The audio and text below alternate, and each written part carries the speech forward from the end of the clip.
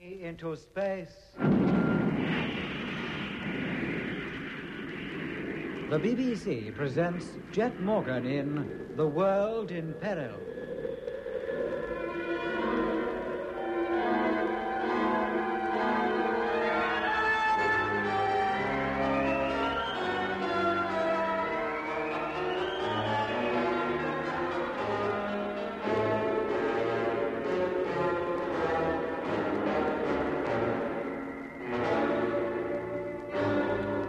Jet Morgan and his crew, under sealed orders, are about to leave for Mars to seek further information about the Martian plans to invade the Earth. They're to take off in the modified Discovery, accompanied by 2 remote-controlled freighters from the specially constructed launching ground on the Moon. A few hours before takeoff, while watching the lunar sunrise, Jet sights a group of objects flying low in the sky. A photograph of the objects taken by the Lunar Observatory proves them to be the same huge asteroidal rocks which serve as spaceship carriers for the small Martian spheres which landed on Earth. As nothing more of the ship carriers was seen, it was decided that takeoff for Mars should go ahead as scheduled. Jet, Mitch, Doc, and Lemmy climbed aboard the tall rocket ship to await zero. All went well until a minute before firing time. 0 minus 1 minute. What was that? 1 minute, he said. It should have been 50 seconds. You sure, Doc? Sounded like 1 minute to me. 0 minus 50 seconds. Their clock's haywire. There's only 45 seconds to go.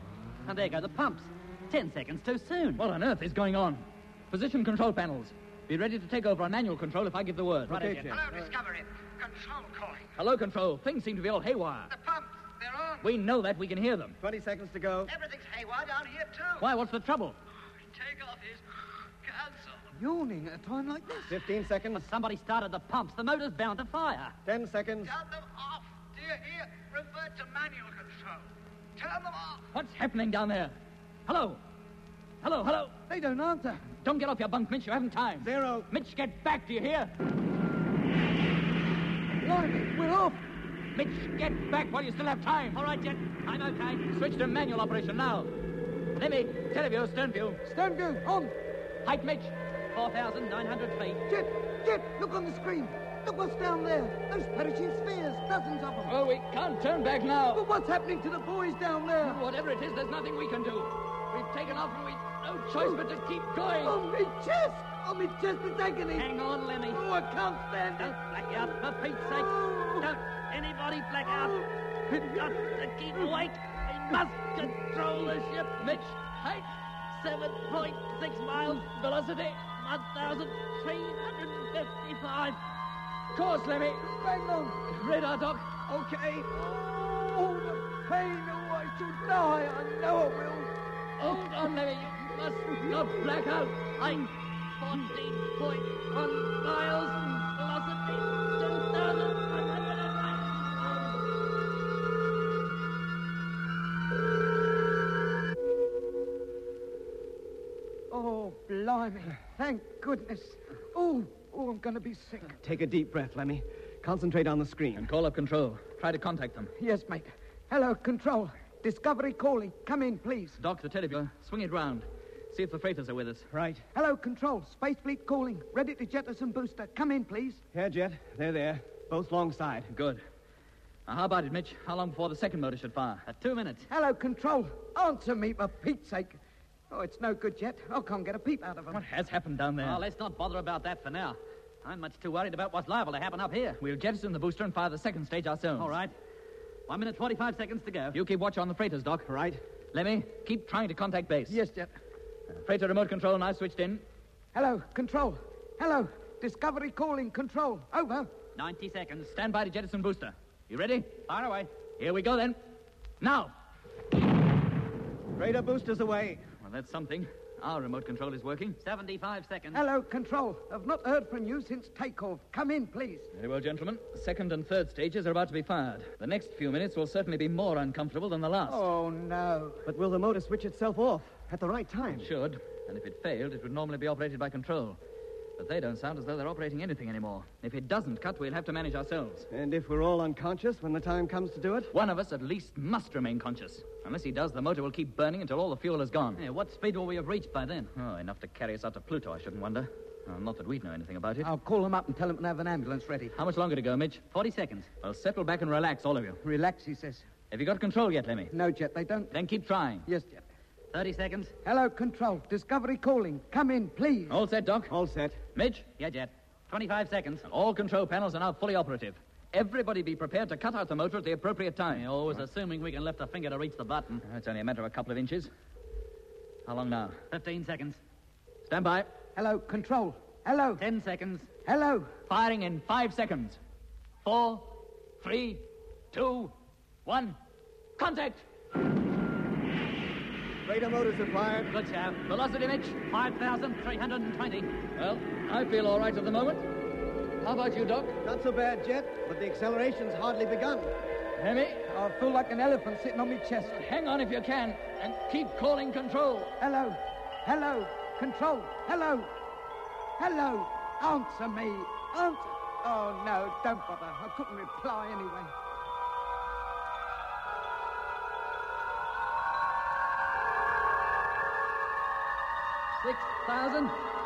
Six thousand 500. Lemmy! Lemmy! Lemmy, he's out cold. 7,000. 30 seconds to go. Get ready to cut the motor. 7,400. I can't move my arm. Not even my wrist. Mitch! Mitch! He's passed out now, Jet. It's up to us. Can you get to the switch? I'm trying 10 seconds. a little nearer. 5 seconds. I can't make it, Jet. Can you? No, Doc, I can't even move.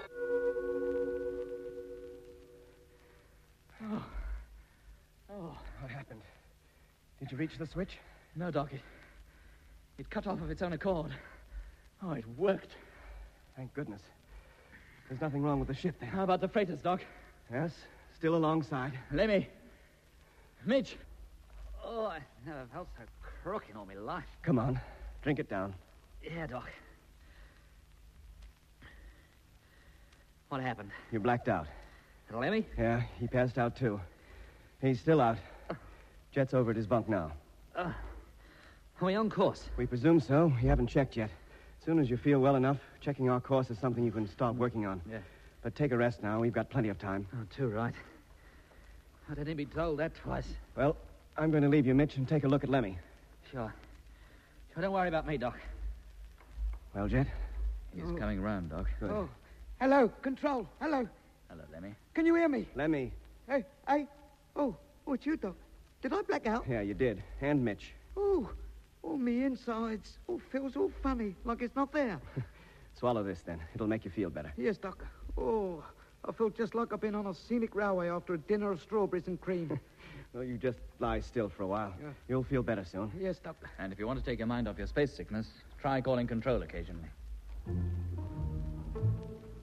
It was fully 30 minutes before Mitch and Lemmy felt well enough to get up from their bunks.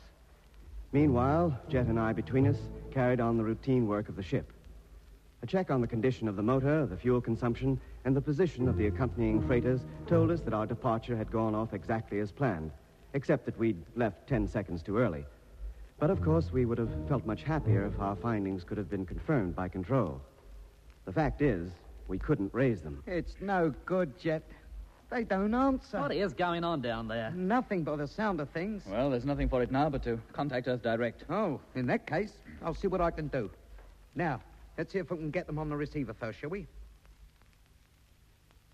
height and speed indicate normal landing procedure. Track E. Over. That's them. Sounds like they're bringing a ship in. Oh, that'll be X-170. It left the moon for Earth just before we landed in the bay, remember? Yeah, that's right. X-170 to control. Your message received and thank you. Normal landing procedure will be put into operation in 5 minutes. Over. Good luck, X-170, and happy landing. Happy yet. If he only knew the trouble we were having. Now, just retune the transmitter. There. And there.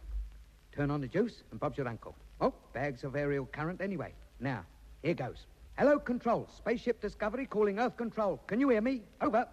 Well, they should have heard me. Now, we wait a couple of seconds for the radio wave to get down to Earth and back, and... Hello, Earth Control calling spaceship. Will you repeat your call, please? Hello, Control. Spaceship Discovery. Repeat, Discovery calling.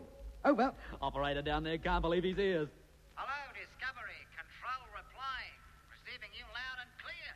What are you doing on this frequency? We've lost contact with Lunar Base, and we're feeling lonely. It happened just as we were taking off. All right, We Lemmy. just got the... I'll take over now. Oh, Thank you. yes, Jet. Lost contact, but how? Your radio seems to be working all right. Hello, Control. Morgan here. It's not our radio that is faulty. It's theirs. Have you been in contact with them lately? No, Jet. We never call them on this frequency anyway, but I'll report the matter. Did you get away safely? Yes, but only just. Now, listen, Control. I'd like a check on our speed and course. Would you attend to that? I'll see the right people are informed. And we'd like you to relay a message to Space HQ in London. But it won't be ready for some minutes yet. Can you keep a listening watch for us? It better. Yes, Jet, but we're bringing a ship in. If he comes on, I'll have to attend to him. I understand that. Sorry to have butted in on you like this, but we had no choice. Don't worry about it. Hear from you later. Thank you, Control. Oh, well, everything seems to be perfectly normal down on Earth anyway. We'll make out a full report for Space HQ and see what action, if any, they expect us to take. We'll have to code it, of course. Yeah, I suppose that was Earth Control we were speaking to. Why shouldn't it be? I don't know. The tricks these Martians get up to, you can never be sure who you're talking to these days.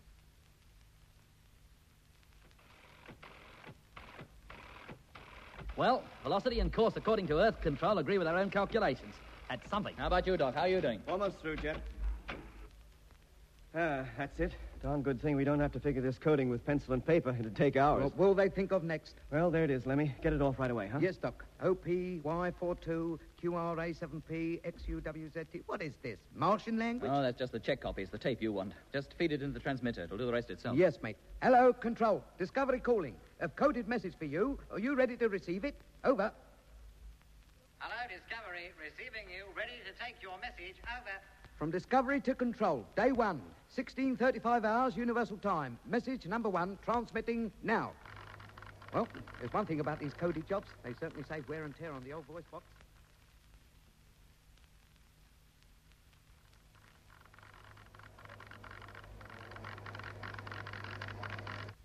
Hello, Discovery. Transmission of message now complete. Over. Hello, Control. We got that lot. Thank you very much. And about time, too. What took you so long with the reply? All right, Lemmy, let's have it. There it is, Jet. Help yourself. Now, don't blame me, Lemmy. As soon as I received it, you got it. How you doing out there? Oh, all right, mate. Except we've travelled 120,000 miles further since we last heard from you. Yeah, well, don't let's boast about it, Lemmy. You never know who's listening. Oh, no. Sorry, Mitch. I forgot myself. Yeah, well, watch it. Yes, mate. Hello, Control. That's all for now. Call you again in 1 hour for routine check. Roger.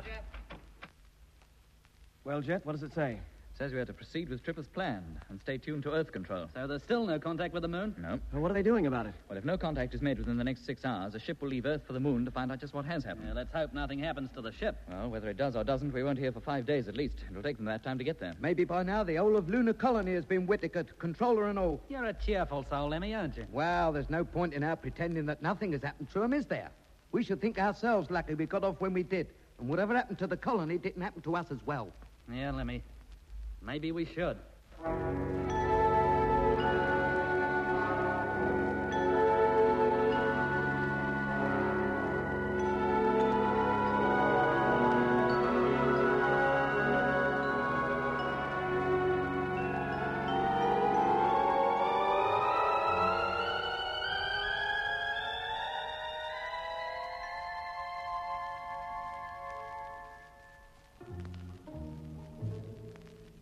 There was little for us to do in the ship.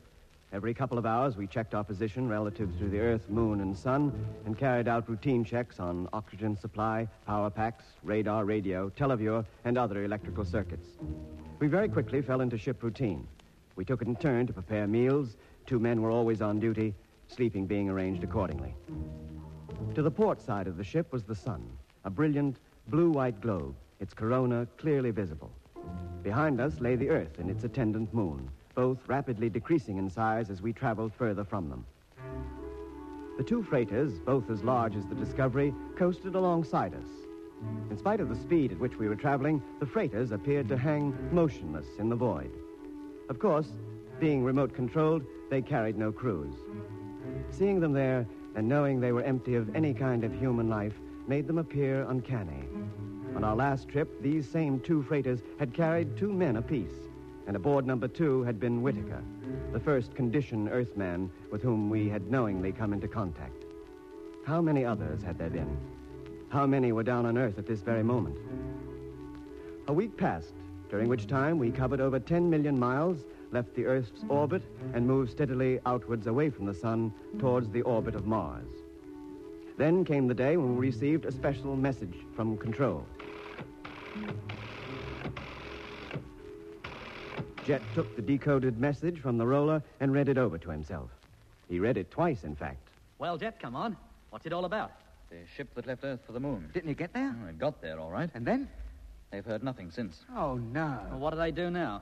Send up another one? Oh, I doubt it. No point in throwing away good men or ships. Yeah, well, when did they lose contact? Almost the moment the ship touched down. The pilot reported he'd made a safe landing in the bay, and that was the last they heard from him. Well, what happens now? To us, I mean. We press on, of course, and remain in contact with Earth Control. What I meant was, what happens to us when we get back from Mars? These ships can't land anywhere except on the moon. Controller said nothing about that. Well, they better start saying something, and quick. Well, what's all the hurry? We won't be landing back on the moon for a year at least. And by that time, the mystery of what's happened down there might well have been solved. And it might not. When we started out on this trip, we only had the prospect of the Martian landing to worry us. Now we've got the worry of what we're going to run into when we land back on the moon. If things at Lunar Colony are not back to normal by the time we return, we won't land there. We're going to free orbit around the Earth and ask Control to get us down by orbital rocket or some other method. Always assuming Earth Control is still in control. For all we know, the Martian invasion might take place while we're away. What do we do then? Wander around the solar system forever? Until we starve? Or the oxygen runs out and we die of suffocation? What makes you such a cheerful character? Well, it's better to face up to the facts, isn't it? They're not facts yet, only possibilities. Well, then we should be prepared for every possibility. If we call up Earth Control one day and get no reply, don't say I didn't warn you. Lemmy, if the Martians could take over the whole world, it should be easy enough for them to take over control as well. And give the orders, you mean? Well, if they cared to. Why they should want to bother, I can't think. With the invasion completed, we'd be of no danger to them anyway. They could afford to ignore us, leave us to get along as best we could. Yes, but the possibility of their invading before we get back is remote. Meanwhile, it's up to us to get as much information as we can about how the invasion is to be made. Well, I didn't think there was any doubt about that. Thousands of those sphere-carrying asteroids will approach the Earth, and from them, thousands more spheres will make the actual landing. Whatever kind of creatures those spheres contain will attempt to conquer the world and take it over. Oh, I don't think it'll be quite as simple as that, Mitch. That method could only result in interplanetary war, and war, in the way we know it, is something completely alien to the Martians. Well, how would they do it? You know as well as I do. The Martian method is to attack the mind, to get people under their control by hypnosis. Once that had been achieved, their subjects could be led to believe that everything is quite normal. I doubt if they'd even realize an invasion had taken place, in the majority of cases. You mean there would be exceptions, Doc? Well, not everybody on Earth would succumb to the hypnotic treatment. Thousands, millions maybe, would be immune to it, as I am. Yeah, and what would become of them? Well, I suppose they could band together, form pockets of resistance. Properly organized, they might even drive the Martians off the Earth again. They'll be lucky. Well, let's hope it doesn't come to that. If we're lucky, the invasion may not take place at all. You think we can prevent it, just the 4 of us? What we find out on Mars may help the Earth to prevent it. If we get to Mars. Well, why shouldn't we? These Martians are no fools. They know what we're up to. If they wanted to, I'll bet they could snuff us out right now. All right, well, why don't they? Because they realize that for the next 6 months, while we're coasting out to Mars, we're no danger to them. But when we get to Mars and start poking our noses into things they don't want us to know, it'll be a different story. We'll end up just 4 more conditioned slaves. Just like Frank Rogers, Dobson, Harding, and the rest of the old fleet. If only we knew more of what we're up against, who the Martians are, or even where they live. There was certainly no sign of anybody on the planet other than conditioned human beings. And they'd all been brought up from Earth anyway. Well, those pyramid cities certainly weren't built by Earthmen. No, Mitch, they weren't. They must have been built, long before the first Martians set foot on our planet and picked up the first unsuspecting prisoners. We never went inside those pyramids. Maybe the Martians live in there. Maybe. And if they do they ever come out of them? Maybe they don't have to. Maybe each of those pyramids is a vast control room from where the whole pattern of Martian life is operated. In that case, if they can live happily there, what would be the point of their trying to conquer the Earth? They've probably got fed up with life in a pyramid and want to change. If only there was someone who could tell us. Here, maybe there is somebody. Who? The time travelers. Those fellas who are now living on Venus. Yes, the time travelers. We've no proof they even exist. Not one of us remembers meeting them. Look, the only account we have of them was written in Doc's diary during our first trip to the moon. I'd bet my life that we did meet them, Mitch. If we did, then we must have traveled back in time, as your diary says. Back 25,000 years. That's right. Then it must have been 25,000 years ago that the time travelers left the Earth and took up residence on Venus. That's a long time ago. How can we be sure they're still there? or that they ever got there. Or if they did, whether their descendants will be as chummy as their forefathers were. Now, whether they did or not, or whether they are or not, it makes no difference. We're heading for Mars, not Venus. If we find the Earth occupied by Martians when we get back, we might be glad to go to Venus. Oh, we'd never make it. We've hardly enough fuel to get to Mars and back. Now, Venus is out of the question, so there's no point in discussing it any further. No, Jet. The thought just struck me, that's all. Yeah, and the thought strikes me that I'm hungry, and it's your turn, Lemmy, to get the meal ready. Yes, Mitch. I'll start opening a few cans.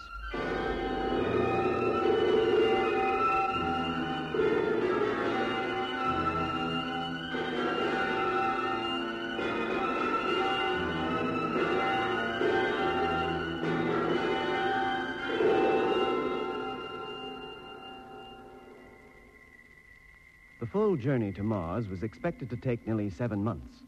Now, that time is long enough in itself, but cramped as we were in the tight little cabin of the Discovery, it seemed an eternity.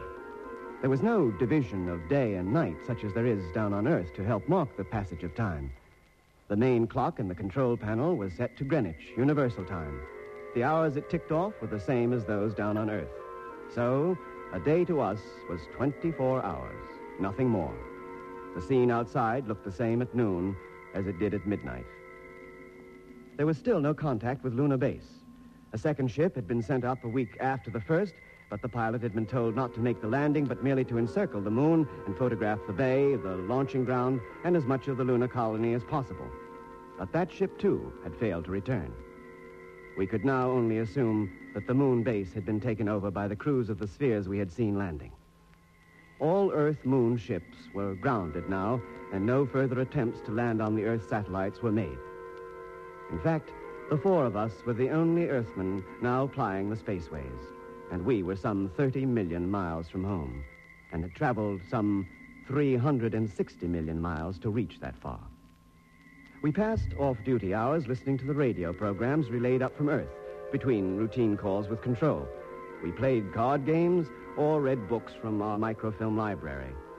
I did more writing than reading, although I must admit after a few weeks of coasting through space, my entries grew shorter and shorter. Life had become so much routine, there was hardly anything to record anymore. Then, at last, after more than 6 months coasting through the void, when Mars was close enough for us to see the details of its surface quite clearly, even through the little navigational telescope, the time came for us to do something out of the ordinary. Well, gentlemen, the time has come to refuel the ship and get ready to slow it down. What happens if we don't? Then we overshoot our objective and continue our course round the sun for another few months until we reach the point from which we started. I'm not so sure that I wouldn't prefer that. At least we'd be near home. Yeah, but not near enough. The Earth would be in an entirely different part of its orbit. Oh, well, in that case, we'll stick to routine and slow the ship down. It's better to have Mars to land on than nowhere to land at all. Thank you, Lemmy. What's the drill, Jet? Well, 2 of us will have to go over to freighter number 1 and hitch up the fueling lines. Lemmy and I will go. Thank you. Be nice to go outside for some fresh air. You, Mitch, will go down to the hold and see the Discovery receives her ration. Righto, Jet. You, Doc, will stay here and control the proceedings. Sure. Now, Lemmy and I will put on our suits. Sure. While we're doing that, Mitch can get down to his post, and you, Doc, can call up control and tell them the transfer of fuel is about to be made. Well, that's me all dressed in me gent's natty summer suiting. And put on your helmet and test the radios. Helmet fastened. Testing. Can you hear me, Doc? Yes, Lemmy? Helmet fastened. Testing radio. Okay, Jet. Down you go, Lemmy. Into the airlock. Right. Now, remember, Doc, contact will be by personal radios until we're in the freighter. Then we'll switch over to the ship-to-ship system. Okay. Very well. You can close the hatch. Contact.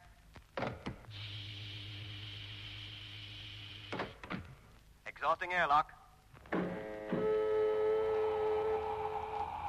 City inflating. Hello, Mitch. Can you hear me? Yeah, Jet. I'm down in the hold now. Then let out the fuel lines. We'll pick up the free ends outside. Righto. Very well, Doc. You can open the main door. Main door. Contact.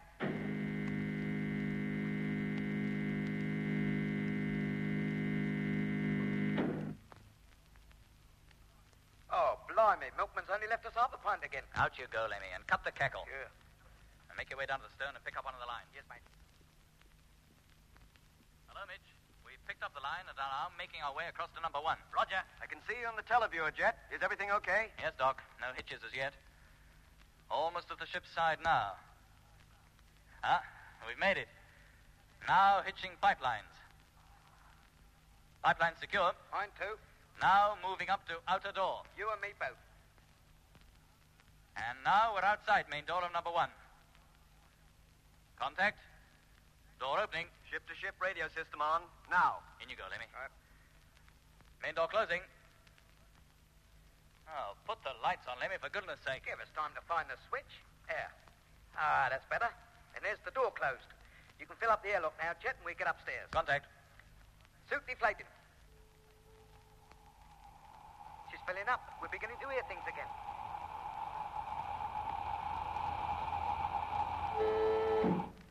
Airlock pressure maximum. Opening cabin hatch. As soon as you get up there, Lemmy, switch on the radio, and I'll check the air replenishing system. Right. No point in working with our suits on if we can avoid it. No, mate. Uncanny, isn't it? How do you mean, uncanny? I don't know. Coming into this ship like this, finding it all dark and without a crew, don't seem right somehow. It's like going into an empty house, one that's been empty for years. Hey, listen. What's that? What? I didn't hear anything. Well, I did. Sounded like somebody talking. Probably Mitch or Doc. We shouldn't hear them. Not now we're inside the ship. The walls act as a screen. That's why we need the ship-to-ship system. Listen, there it goes again. Yes, I heard it that time. There's somebody up there. But that can't be. There was nobody in here when we took off. They could have stowed away, couldn't they? Well, if they had, they'd never have survived the takeoff. There are no couches in this ship. Sounds like they didn't need them. Listen, Lemmy. Let's hear what they're saying.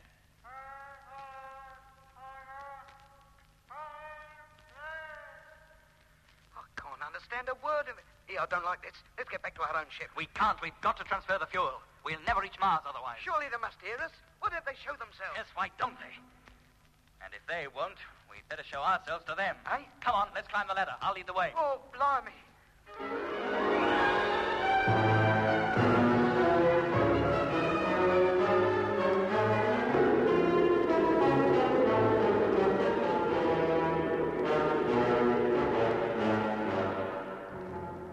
That was episode 5 of Journey into Space. Taking part in this recording were Andrew Foles as Jet Morgan, Alfie Bass as Lemmy, Guy Kingsley Pointer as Doc, and Don Sharp as Mitch.